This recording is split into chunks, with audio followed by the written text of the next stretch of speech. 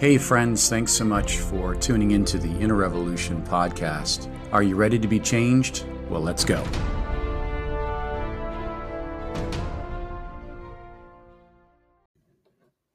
Hey friends, thanks for tuning in to another episode of the Inner Revolution podcast.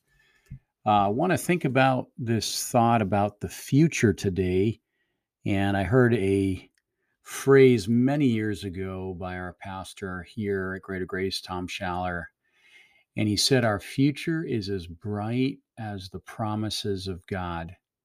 And that statement's really helped me over the years to keep perspective. It's helped keep an objective worldview, a biblical worldview that interprets my worldview. But think about that today. Our future is as bright as the promises of God. Now, yesterday's gone. Today we have. This moment just passed by, and the future is unknown if we will have it or not, because we can't know what's going to happen next. But we do know this. We know who holds our future, and it's as bright as the promises of God. So in the day and age we're living in, which is quite tumultuous, I mean, we turn on the news and see significant evil, demonstrated atrocities, and just a lot of evil and strange things that many of us have trouble processing. And we can't lose our objectivity, but we are touched by the infirmities of those that are broken or those that have had injustices done to them. And just on a personal note, looking at the Ukraine and just seeing this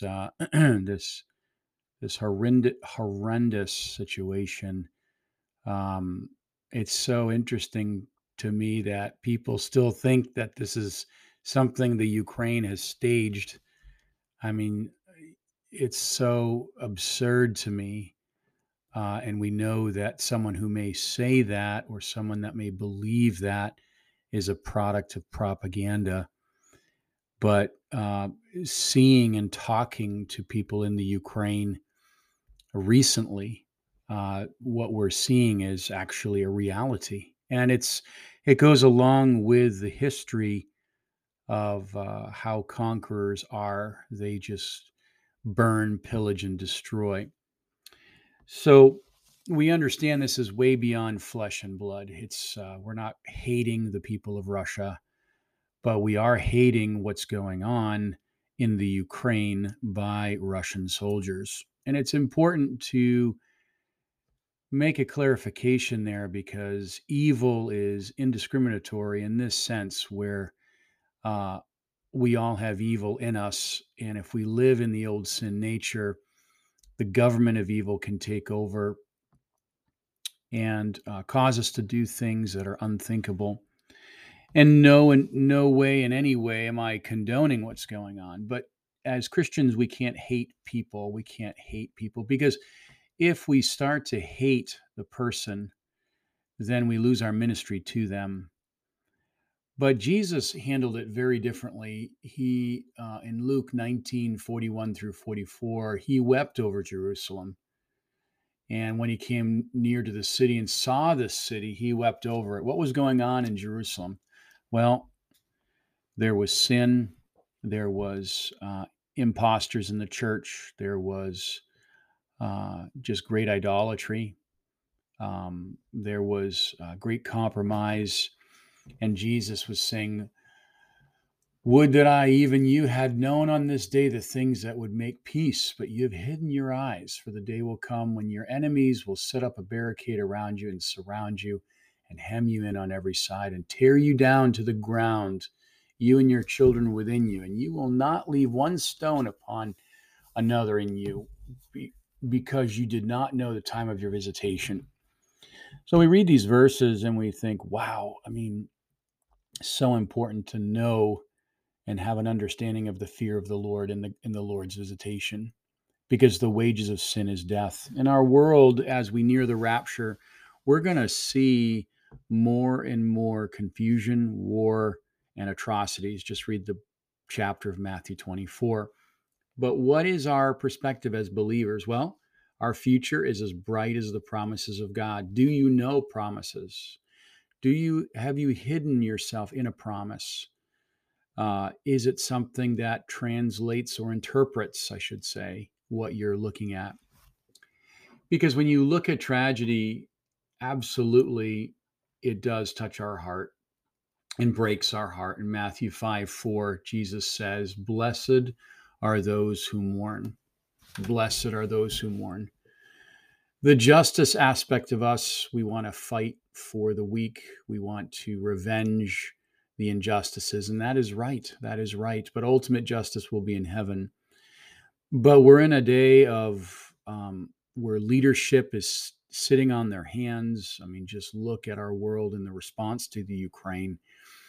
It's just there's not even a word I can think of except just absolute ridiculousness that we are allowing this to continue. But God, in His plan and His will, He will make all things work out to the good to them that love God and are called to His purpose. You know, that verse in Romans 8:28 may be hard to swallow and stomach at this time, thinking, wow, how can my personal tragedy or my difficult situation or looking at the world and wars and just liars in business or whatever it is, maybe a divorce, maybe just a personal snare or struggle that you're facing. How can God turn this into something good? Well, ultimately, we're living in a world that's lies in total wickedness. There is no good in this world outside of God. So the humanistic lie is an absolute deception. So Jesus is saying, look to me, pay attention to my promise, focus on what I am doing. And then we'll see a great harvest of souls because people will be really in a place of where they can't stay neutral. And I say that to Christians too. Christians that are not educated in the Bible will have the same narrative as the world. They'll just have some churchianity attached to it or some Christianese. But in Acts 8:2, we see that we are touched and devout men buried Stephen and lamented greatly over them. There's this weeping that touches us. There's this anger, righteous anger that is like, God, how long will you allow this to continue?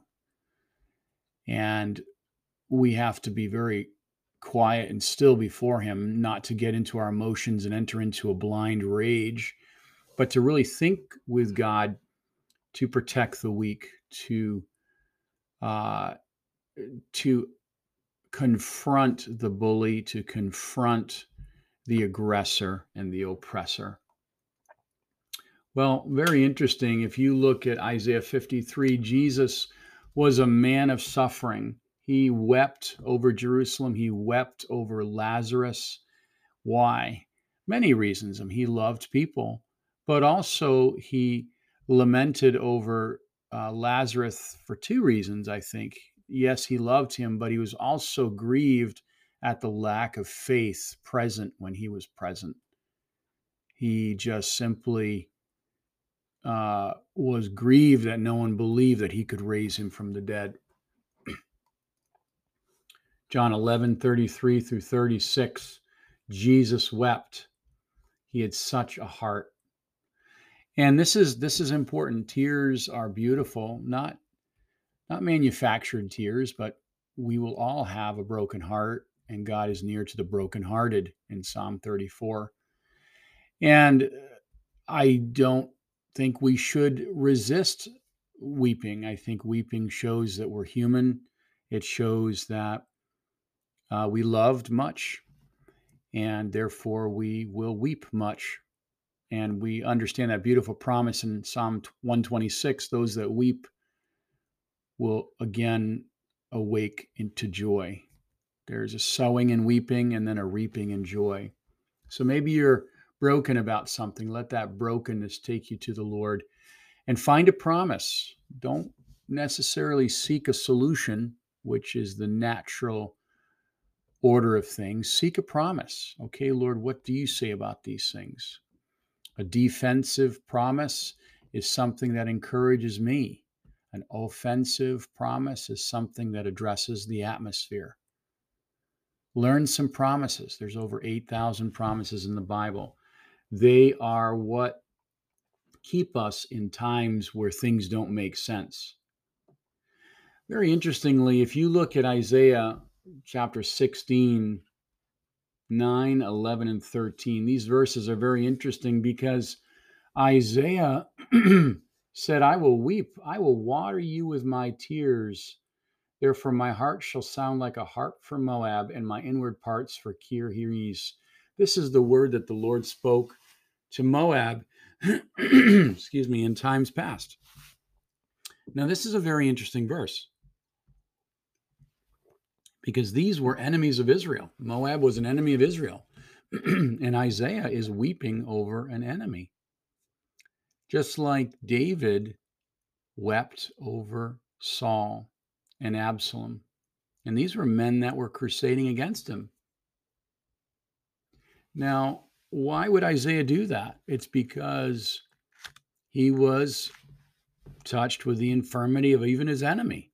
That's why, excuse me, in Ukraine, maybe we don't know everyone involved, but we have a sense, a conscience to say, God, please bear the broken. Please help those that are in difficulty. I remember being in the train station in Warsaw just recently, talking with these Ukrainians that have fled from these cities and just seeing them, hearing them. And that's why I get irritated by these newscasters that just talk about this war as it's just some narrative to a story. I mean, I understand the importance of getting information, and it's impossible to bring out every human emotion. I guess that's not what I'm saying, but when it's just facts, uh, it's just, I don't know. I have to go to God and say, Lord, I don't want this just to be facts. I want this to be something I can be praying for, a ministry to Ukrainians and Russians for that matter in my vicinity, and have a word of love, encouragement to them. We can't be blaming Russians, all Russians, for what's going on in Russia. It's a delusion. It's seeing that stadium filled with Russians and they're so excited about how Putin is liberating Ukrainians. I mean, it's such a demented, delusional thing to watch. But our ministry as believers is not political, and it's not to correct people's political ideas. It's to vote our values and to minister the Lord. And it's a very easy thing to cross over, and we can get into trouble and divide people. But if our ministry, if our message is the gospel, then we will weep with people. Isaiah 22:4, he said, look away from me, I weep bitterly. Like Isaiah for 40 years preached to Israel before they went into captivity. And now Jeremiah is in captivity, weeping. He's the weeping prophet. Tears really are a beautiful expression of brokenness, of care. Maybe you don't have tears for people, and that's okay. I've met people in funerals that don't even cry over their loved ones, and they feel guilty about it. Everyone grieves a different way. Grieving is, or remorse, is this place where we need just to go to God and be honest with Him, be transparent with Him, be vulnerable with Him, rather than a show to people, to show them that we're grieving. I mean, really, grieving is a personal thing that, as long as we process our pain at the feet of Jesus, if we don't process our pain will seek pleasure and lead us into maybe chain sinning, or they will cause a complex psychologically. It can really mess us up. So grief is one of those things that are meant to bring us to the 0 point to show that we are mortal, that time is short, to redeem the time, and that the days are evil. Jeremiah 48:30 through 32. Again, I know his wrath, saith the Lord, that it is nothing. His boastings have worked nothing. Therefore will I wail from Moab. Yes, I will cry out for all of Moab. For the men of Kehir shall they mourn. With more than the weeping of Jazer, I will weep for you, vine of Sibmah. Now, what's he saying here? He's like, God's persistence and reaching out to Moab, Romans 10:21, reaching out to the evil with his arms wide open, they rejected him. So the ultimate consequence is people die in their sin, they go to hell, and that is the worst end imaginable. So their actions were unjust, they're deceived, and now they are dead, and now they're standing before God and condemned forever. That is something to weep about, that every day people go into a Christless eternity. That's what brings perspective. That's what keeps our priorities in a place of, um, of a biblical center. Don't let the world and the emotion and the news and just people's carnality or narrative bring you off into a rabbit trail. It's like these are days that are evil, and we need to be focused and steadfast and movable, always abounding in the work of the Lord. Weeping, weeping. These are there are people, a lot of people around you today with no hope. They don't know how to process um, just what's happening. And I think as we have crossed a significant line, as we see federations happening, as we see unification, global unification happening, we see innocents displaced. We see these things that maybe are hard to process. We must take them to the Lord and say, God, what is your promise? Because your promises, our future is as bright as what you say. Like what you say will never fail. What you say will never be irrelevant. What you say will always be relevant, always will have power, always will have authority. So many people speak, they want power. I want power, I want control. But Jesus had authority. Big difference. His authority stood forever. Certainly, he was led to the slaughter voluntarily.